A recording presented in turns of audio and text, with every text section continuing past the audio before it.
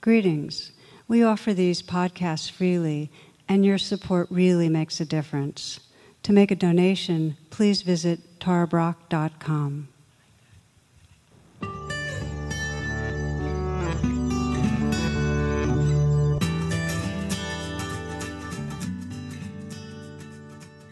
Namaste and welcome. I begin tonight with one of my favorite stories that took place in 2001, and this was 3 weeks before the Twin Towers were bombed in New York. There was a conference that I attended in the Twin Towers. I still have the little pen that I took from the building. It was a Buddhist conference, and I was asked to help open the conference with 5 other teachers, and they were all elders. I was by far the young end of the spectrum in my Dharma experience, and I was also the only woman. And I was really nervous about this. This was stressing me out. We had 10 minutes each, and we were asked to address really the question of what is it that most helps to serve awakening and freedom. So we had 10 minutes to riff on that one. And I was a second person in line, and I thought, that's great. I get a chance to kind of compose and collect and so on, but now I get the thing done with, And so the first person went up there was Richard Baker Roshi, who was Suzuki Roshi's Dharma heir, very, very well known and beloved. And so he gets up there to do his talk, and he said, awakening comes down to 2 things: intention and attention. Thank you very much. And I'm all of a sudden like, oh my God, I'm on. So I was stunned and frozen, and I got up, and I have no idea what I said. I wish I had said like he said. But I did remember what he said, that awakening comes down to intention, that we have a conscious heart intention to be free, which then guides our attention to presence, intention and attention. The Buddha said that our entire life arises on the tip of intention. It's a very powerful statement, that whatever in a deep way our motivation is, that's going to determine what we think, say, do, and our destiny. So this evening's reflection is really how we remember and live from our deepest intention. And I often explore this at the beginning of a year, because many people use beginnings as a time to refresh and reconnect. And we also know how inevitably, for most of us, the intention becomes kind of compartmentalized, and how often we forget, and it doesn't become a living part of our day. So really that's the exploration. How do we bring these alive? One Zen teacher put it this simply. He said, the most important thing is remembering the most important thing. These Zen folks have a way of doing that, But when we remember, we're aligned with our hearts. And as we know, when we forget, it's because we're stressed. And then we go into some sort of a flinch reactivity that we can sometimes regret. And such was the case. There was a seaside monastery, and 3 monks were out in a boat, and they got caught in a kind of mini tsunami and dragged hundreds of miles from wherever their monastery was and dumped on a desert island.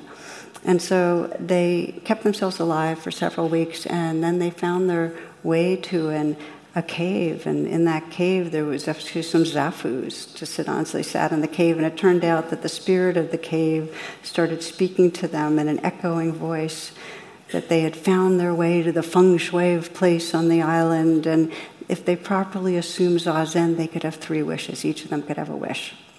So the first one says, I want to return to the monastery. I miss the morning bells and the beautiful gardens. Swoosh, he disappears. The second one says, I too want to return to the monastery. I miss sitting at the feet of my beloved abbot. Swoosh, he returns. The third looks around and gets really disoriented. He goes, these friends have been my Sangha. I miss them. I want them back.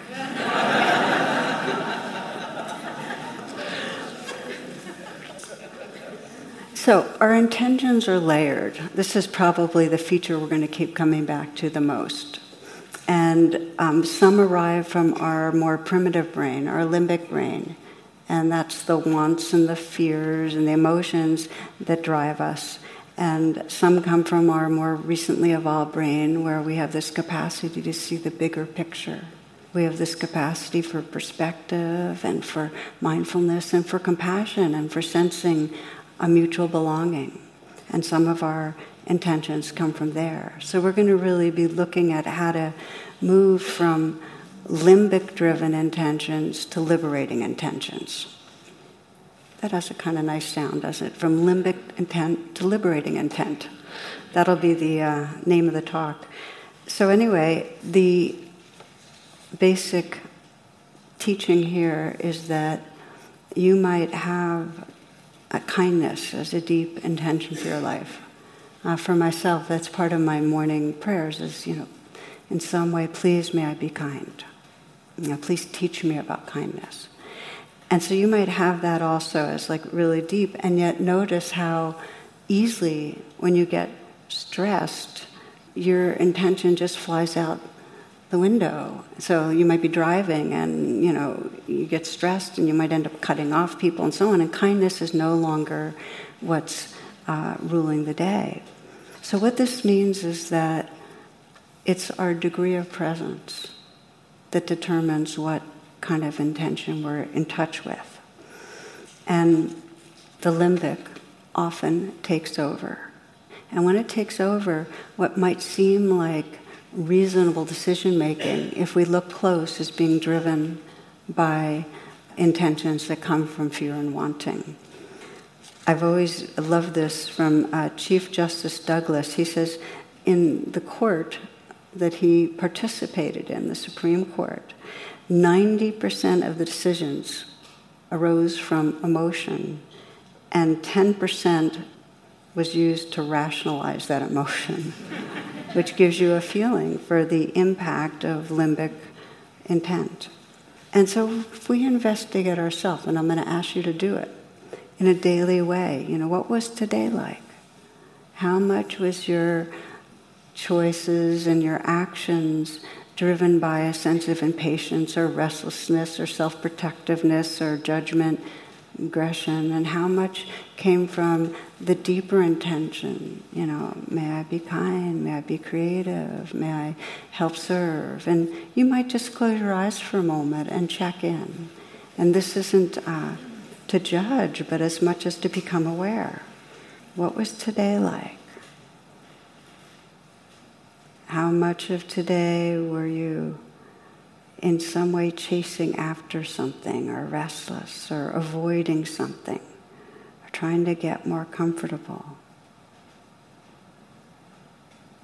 How much do you feel you were remembering the most important thing?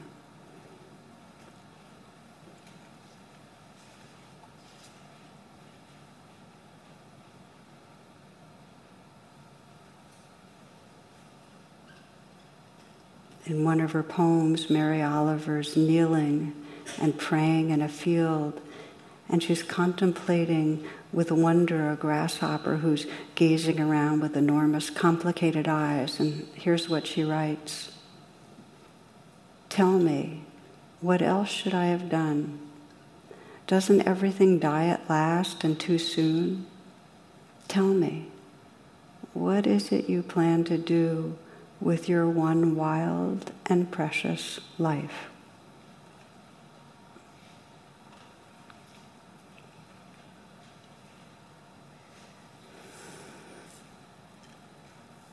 You can open your eyes if you'd like, or if you enjoy listening with your eyes closed, that's fine.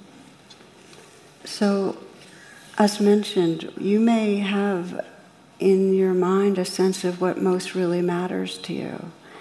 And yet, as we know, we all get overtaken by the wants and fears of our limbic system. Every one of us, we can really see it on a societal level. And it's important to notice that. Many would say that there's a current spike in fear around the globe. And our nervous systems can kind of feel it. And the more fear and feeling separate comes together. So along with the spike in fear, there's more us-them. It just happens. There's more of a tendency to put down others, to punish or violate others. When there is fear, we see it directly in the racism in our society. In those of other religions right now, Islam becomes the focus for Americans, or a hatred of Americans. It's the hatred and the violence just picks up.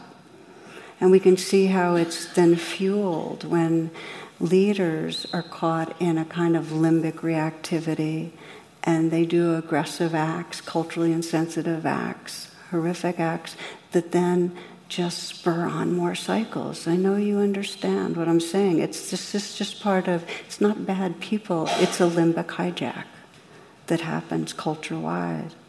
And we can see it, the limbic grasping and decision-making that happens around the climate, that when there's greed, those that have power and money don't want to face climate change.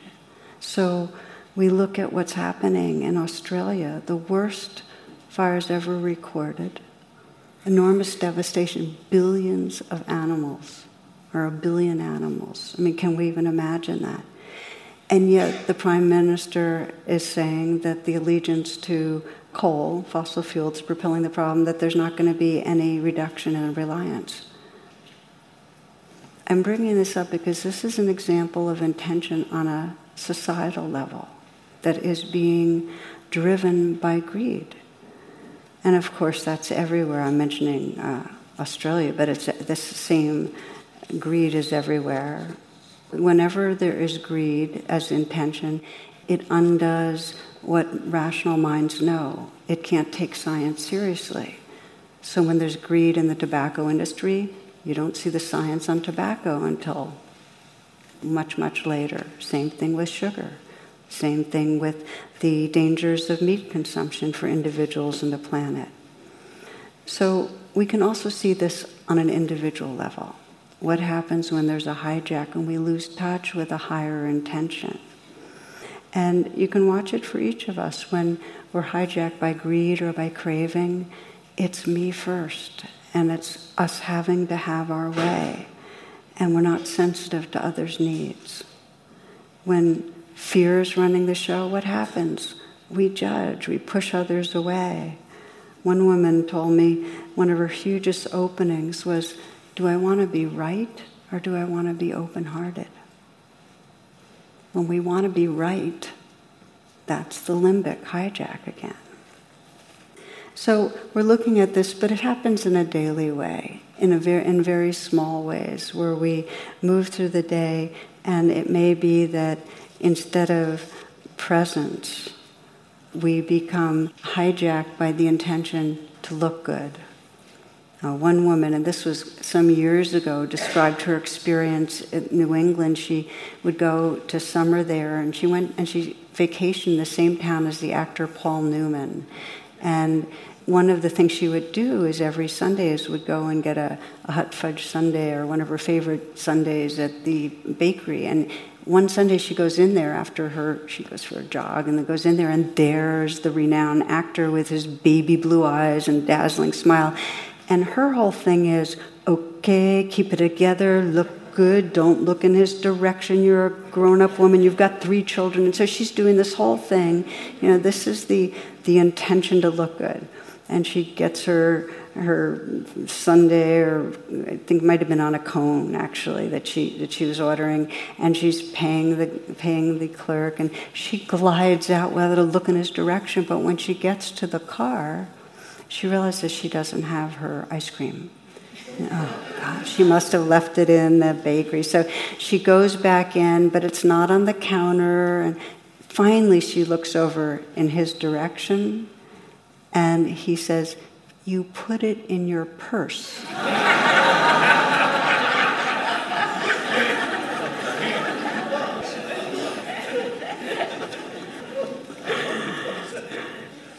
So what happens to us is that in small and big ways, when we lose track of our deeper intentions to be present, to be spontaneous, to be real, and we get caught up in the smaller-minded intentions, it causes us trouble. And I like the way Thomas Merton put it. He said, "The rush and pressure of modern life are a form, perhaps the most common form, of contemporary violence.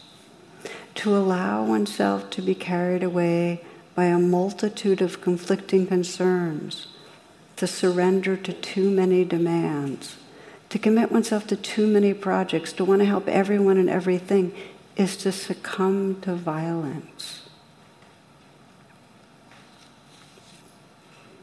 So we begin to look at our own lives and really ask that question: how much am I aligned with what really matters in my small moments, my day-to-day life, and in the bigger ways? And for many of us, it's not until there's a kind of quake in our life, till something really very challenging happens, till, the refrigerator falls from the 9th floor or whatever, you get the idea, that in some way we remember, wow, I remember hearing some years ago a story about a woman, a younger woman, who got breast cancer, and she was told she had a year to live, and she had a 1-year-old daughter. And her mantra became, "I have no time to rush." So we can see how it happens when we have the wisdom of mortality advising us. We do then begin to say, okay, what matters? The vantage point, and I often do meditations, and we may do one tonight if we have time, of the end of our life looking back, is actually just shines a light on what we're missing. Rumi writes, "Gamble everything for love if you're a true human being. Half-heartedness doesn't reach into majesty. You set out to find God, but then you keep stopping for long periods at mean-spirited roadhouses." He's so amazingly contemporary, isn't he? But can you feel that if we're at the end of our life, what would we say matters? Wouldn't most of us say that today I live from love, that I felt love, that I was alive, here? And yet, I'd say sometimes what I encounter, and I run into this a lot when we have meetings at retreats and so on, is an undercurrent of disappointment, a feeling like, I feel like I'm kind of like gliding over the surface, kind of trying to take care of all the problems, but not really arriving. So let's look at now what helps us to awaken, to move from the kind of dominance of limbic intent to liberating intent. And here I'll share with you one of my favorite quotes from D.H. Lawrence. He says, "Men are not free doing just what they want. Men are only free when they are doing what the deepest self likes. And there is getting down to the deepest self. It takes some diving." So again, the message is it's layered. And we're not happy if we're operating off of the surface layers, the immediate flinch response of fix this, do that, solve that problem, protect yourself, defend yourself, be right, that is not going to make us happy. And we can go for decades. That's the mean-spirited roadhouses. Where the freedom is if we keep remembering to dive every day, because this is an everyday practice, to remember what really matters. we're going to look at it in terms of two ways of remembering.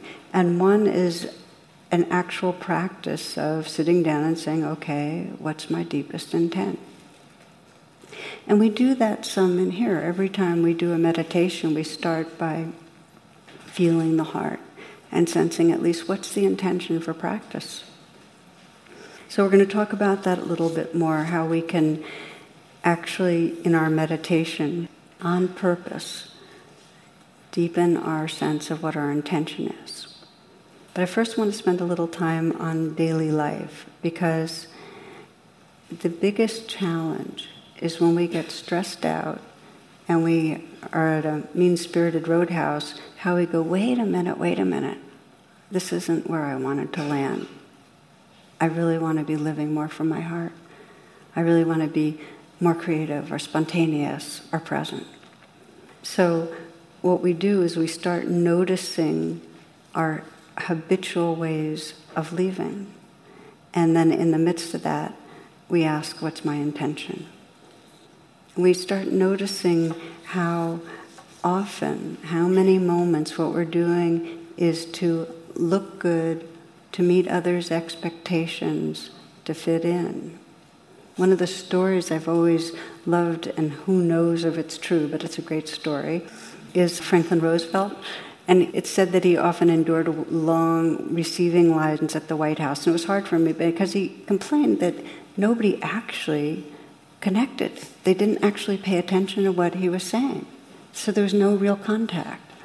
So one day he decided to try an experiment. And as he went down the line, he shook everybody's hand and he murmured to them, I murdered my grandmother this morning. So the guests responded with these phrases like, marvelous, keep up the good work. We're proud of you, sir. God bless you, sir. Things like that. It wasn't until the end of the line, he was reading the ambassador from Bolivia, that his words were actually heard. And nonplussed, the ambassador leaned over and whispered, I'm sure she had it coming.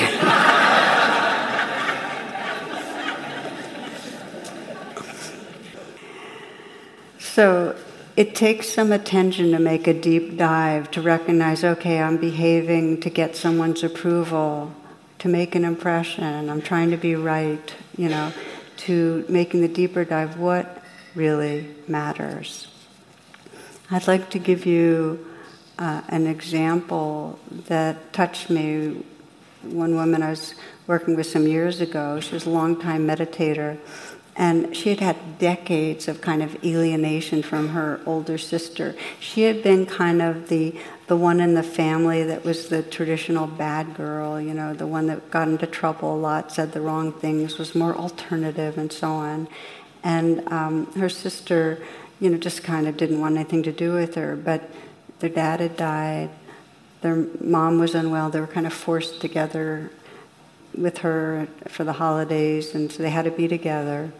So there it was, and it's Thanksgiving, and mom's sleeping, and they're talking and about, what's wrong with her.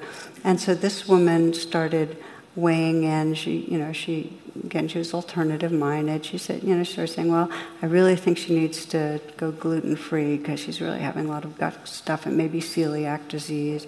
And she's less meat, with her heart like it is, the cholesterol, and the omega supplement she needs. And her sister kind of interrupted, and she said, I know you're into this stuff, but you're no doctor.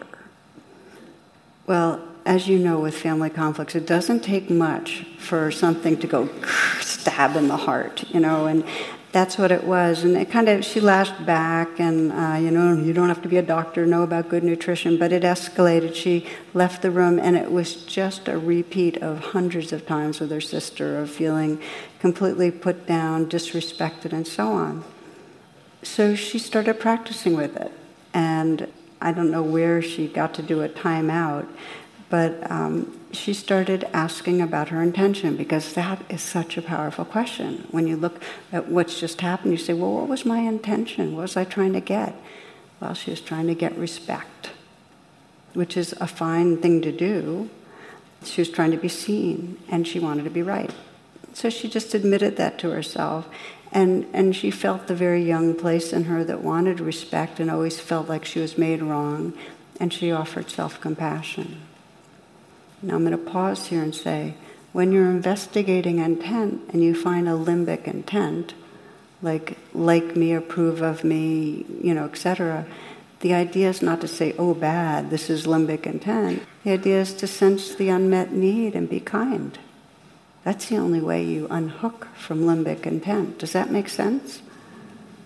Okay, so she saw the need to be respected, to be important, to be right, and she offered that young part of her care. And then she asked herself, what's my deepest intent? And her deepest intent was to connect, was loving connection. That's what she really wanted. It was like the approval and being important was a way to mattering, to being loved, okay? That was her deepest intent. And of course she couldn't get it as long as she was going after getting the respect, she couldn't get it. So she had this prayer that she released the demand that her sister treat her a certain way. Just release that demand in her mind. So there she is, she has her intention, and her intention is just connection. And the rest of the evening was more relaxed, didn't need to, nothing major happened. They got together again at Hanukkah. And there was more ease, and they kind of laughed over some family story. And later that evening, her sister told her what a tough time she was having with her teen, and something had shifted, and her sister even said, thank you for being such a good listener. And for this woman, she could feel how she was coming from really more of her awake, mature, true self by not demanding her sister treat her a certain way, not trying to be right, just remembering her intention to connect. And in some way for her, it was the difference between my will and my heart's will. Like her will was, I want to be right, I want to be knowledgeable, I want to be respected. Her heart's will was, I want to connect. So again, this is one of those, do you want to be right or have love? Do you want to, be respected in a certain way, or do you want to have connection?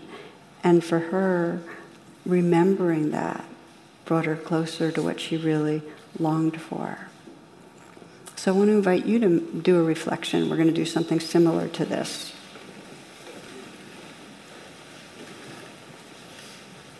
We're just going to explore your intention in relationship, and I'm going to invite you now, if you will, to bring to mind some situation where you encounter some reactivity with somebody that's close to you, and this is not where you have a major unforgivable clash. We're talking about just some tension, some conflict, some reactivity with somebody in your life, where you end up getting angry or hurt or whatever it is.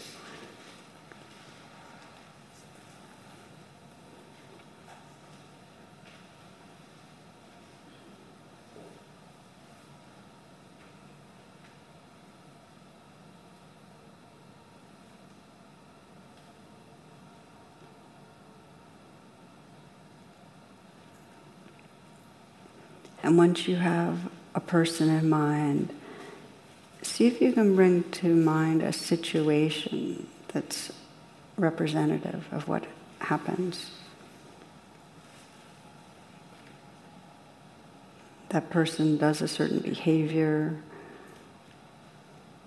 says something, doesn't do something they're supposed to do.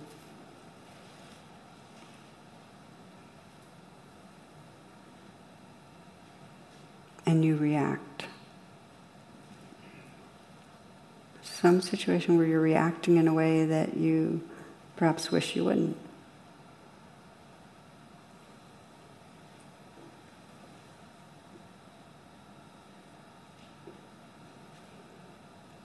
When you have that in mind, and the situation in mind, and you kind of follow it to where you're reacting, why don't you pause there?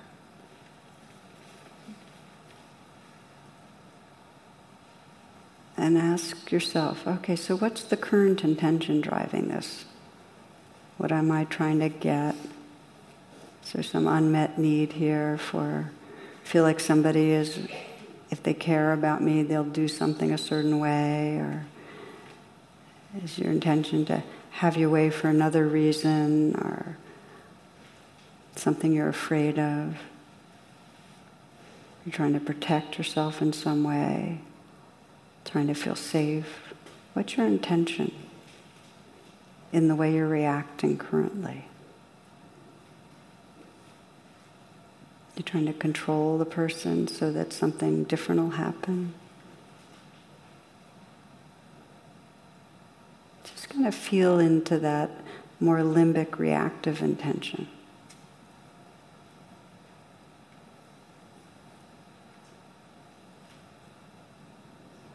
And whatever it is, whatever you're really wanting, fearing, that's driving you, regard the part of you inside that's really behind that with kindness. Offer kindness. For some, it's really an important time to pause and in a deep way, perhaps put your hand on your heart and say, I'm sorry, I care about this suffering. Offer care. You can't get down to a deeper intention if that part is not taken care of.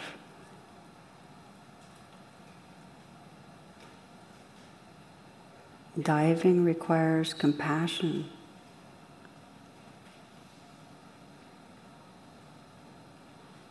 And if you feel that you are with yourself, that you've offered kindness, then ask the deeper question, what really matters here? If we were at the end of our lives, something came up, what would I want to happen? What really would matter? What do I want with this person really? What's my intention?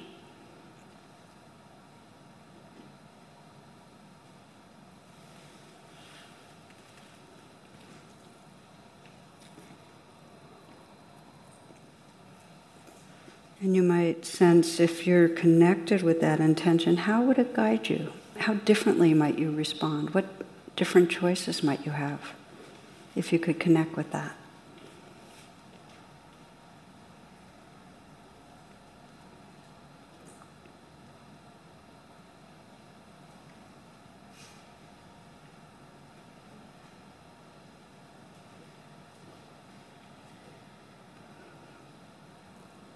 And what can you learn from this exercise that you're doing right now? What seems important about it? What's your takeaway?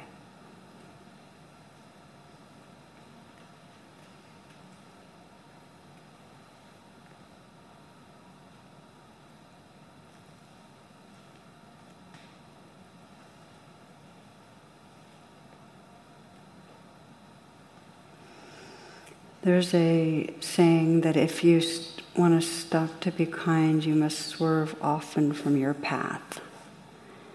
And in a way, our path, when it's left up to our survival brain, is got a lot of controlling and judging and selfing involved. So it means waking up a lot. There's a lot of pausing in this practice so that we can become aware of the intention driving us, and then trace back to our most awake intention. Now here's the thing, that many of you are aware of the phrase, neurons that fire together, wire together. That we've got habits, and many of us have, very strong neural pathways of operating off of the more survival brain intentions, which is quite natural and pervasive. And if we want to change that, we have to pause a lot and ask this question. What's really going on? What's driving me? Can I bring kindness there? And what really matters right now? To ask those questions. But here's the good news, is where attention goes, energy flows. And if you bring it to your deepest intention, if you even just remember that something matters, it becomes more energized. The beautiful thing about this practice, and this is the reason not to wait, is that it can carry us through the most difficult situations. if you remember what really matters, when you hit the hard stuff, your intention can carry you. And one of the examples I love about this is a woman, Jan Adrian. She founded Healing Journeys, which is women that there's support groups for cancer. And her story is a really interesting one. At one point, she had a chest x-ray, and she had already gone through, cancer and treatment and so on. She had a chest x-ray to see if her cancer had metastasized to her lungs. And the doctor called and said, well, there is a nodule on the lung and we need to do a CT scan. And she got that on Wednesday, and she's supposed to get the results the next day. Now, she had already been through a lot, and she had started this Healing Journeys group and so on, so she knew the whole deal. And her anxiety's over the top. She couldn't concentrate, she felt like crying all day. What if it's metastasized? All the healthy diet, exercise, etc. hadn't made a difference. She calls the doctor's office twice. She's promised that she'll hear back. She doesn't. Thursday night comes. She reads and meditates. That's when she said, okay, right now I'm caught in, I want to live, I'm afraid I'm going to die, and the kind of fight, flight, freeze dominating. How does she come to something deeper? And she really reflected and reconnected with her deepest aspiration, which really has to do with, make me an instrument. Use me. In some way, her prayer was, may this life serve something larger. And built into that is a sense of belonging to something larger, which does save us, by the way, knowing that. Knowing that you belong to something larger, knowing that your being is sourced in awareness and love, that there is some larger formless belonging, is what carries us through this living, dying world. And her prayer, her deep intention to serve the larger good, that's what she started reflecting on. So I'm reading now, she says, who knows, what if having cancer again is the way I could be most useful, a support to others? And something in that, she trusted whatever was unfolding as part of serving, part of loving, part of belonging. So that reflection gave her a huge amount of peace and calm. The end of the next day, she finally got the results, and there was nothing to worry about. And she celebrated. She was glad that there was nothing to, she preferred health to not having help. But here's what she wrote. She said, it had put her in touch with what most mattered, loving, knowing her larger belonging, and also the inner knowing that I will be okay no matter what. And that's one of the gifts of knowing your deep intention, is it puts you in touch with belonging in a very deep way. She says, I'm not just a body. Someday I know this body won't go on and I will still be okay. I like being reminded of that periodically.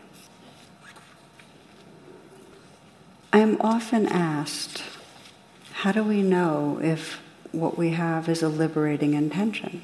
How do we know if it's a liberating intent? And there are 3 characteristics of liberating intent that I want to name because I found them really valuable when I'm reflecting myself. And one of them is that what we're longing for, what our intention is in some way to manifest the fullness of who we already are. It's kind of the heart's call of our heart for homecoming to the fullness of what we already are. I love this story of the Bantu tribesmen who their children will be in a hut and they'll go around the hut to each sleeping child and say their prayer, be who you are. In a way, that's our intention, is to be all of who we can be, which means the fullness of love or wisdom or creativity. To give a contrast, what would not be a liberating intention would be the aspiration to bike across the country, which is a great intention, but it's not a liberating intention because that doesn't have to do with manifesting our full potential. to create an app for instant samadhi, to make sure our partner uses the app so it'll change them too. These are not like liberating intentions. All right, so that's the first one. The first one is that it has something to do with manifesting our potential. The second is that it's embodied. If for an aspiration or intention to have power, you have to really feel it as a living, embodied aspiration. You have to care about it. This is Oprah Winfrey. She says, before you agree to do anything that might add even the smallest amount of stress to your life, ask yourself, what is my truest intention? Give yourself time to let a yes resound within you. When it's right, I guarantee that your entire body will feel it. Okay, so one, our aspiration or intention has to do with the fullness of our love or wisdom or awareness, something to do with manifesting. Two, we care about it, it's embodied. And number three, it always relates to this moment. Okay, so it's not like, St. Augustine, here's a good one. Dear Lord, please give me chastity and continence, but not yet. So it's not that. It's not something that we're planning to do down the road. It always has to do with something that we want to experience right here and now. Please may I be kind. May I live from kindness. Please may I remember the goodness of who I am. Please may I express that loving. It's that kind of thing that we can do right here and now. We start right where we are over and over again. Notice the intention of this moment and then do the diving. We're going to practice a little right now. So you might adjust how you're sitting.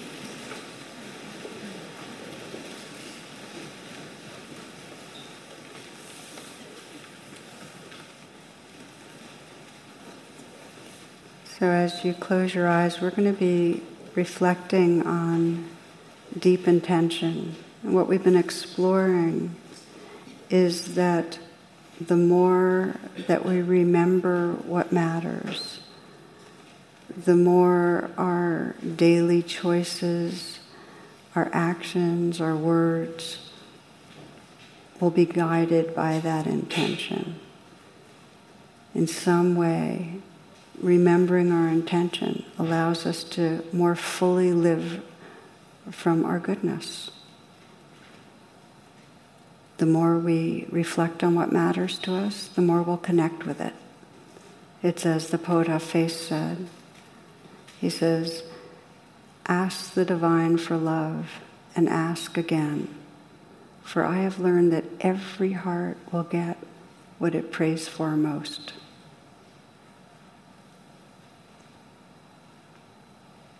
So we talked about how to trace back intention when we're caught in a kind of more shallow or survival kind of intention, grasping, judging, fearing. And this last practice is really how we can just explore right this moment, what's the deepest intention? And begin by inviting yourself into presence. Let your senses be open and awake. Listening to sound.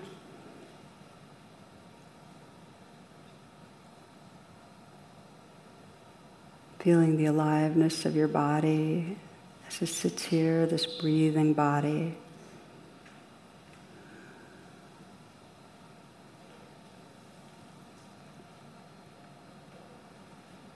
And feeling your heart right now, whatever the mood, emotions that are here.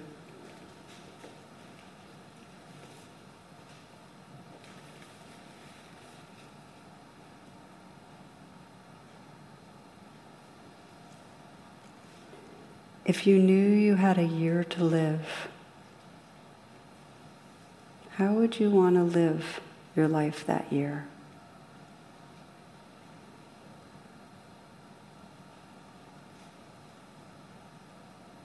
what would matter to you?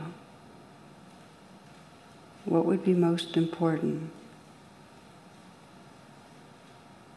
What would your deepest intention be guiding you through that year?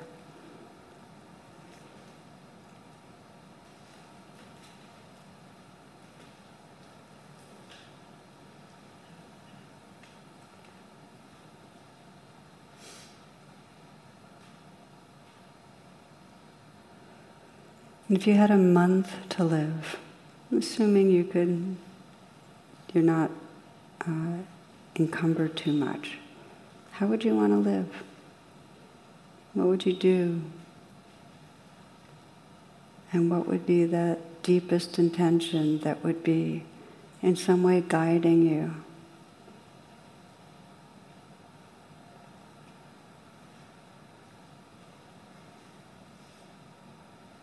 What would matter in your moments?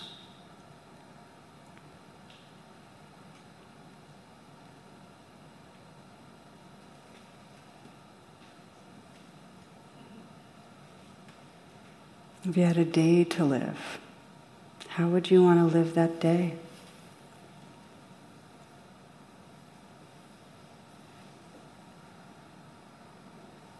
What would your deepest intention be? What would matter? How would you want to experience your moments?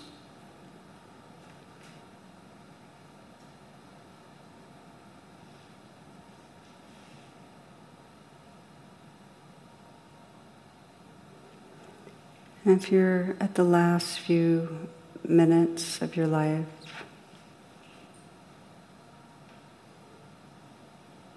what matters? What's the experience that matters? What's the knowing that matters?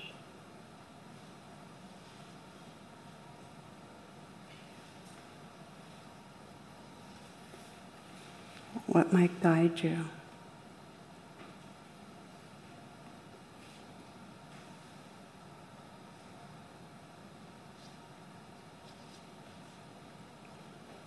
And if you bring that right here, right now, what matters in this moment? What's the prayer of your heart?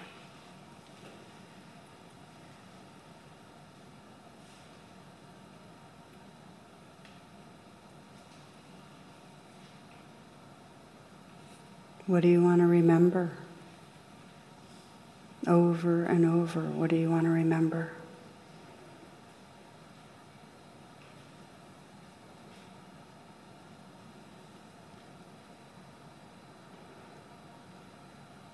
May all beings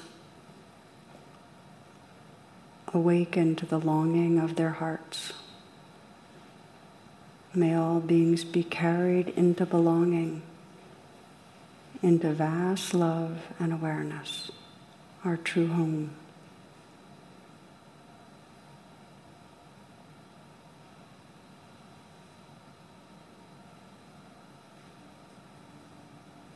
Namaste, and thank you for your attention. For more talks and meditations, and to learn about my schedule or join my email list, please visit tarabrach.com.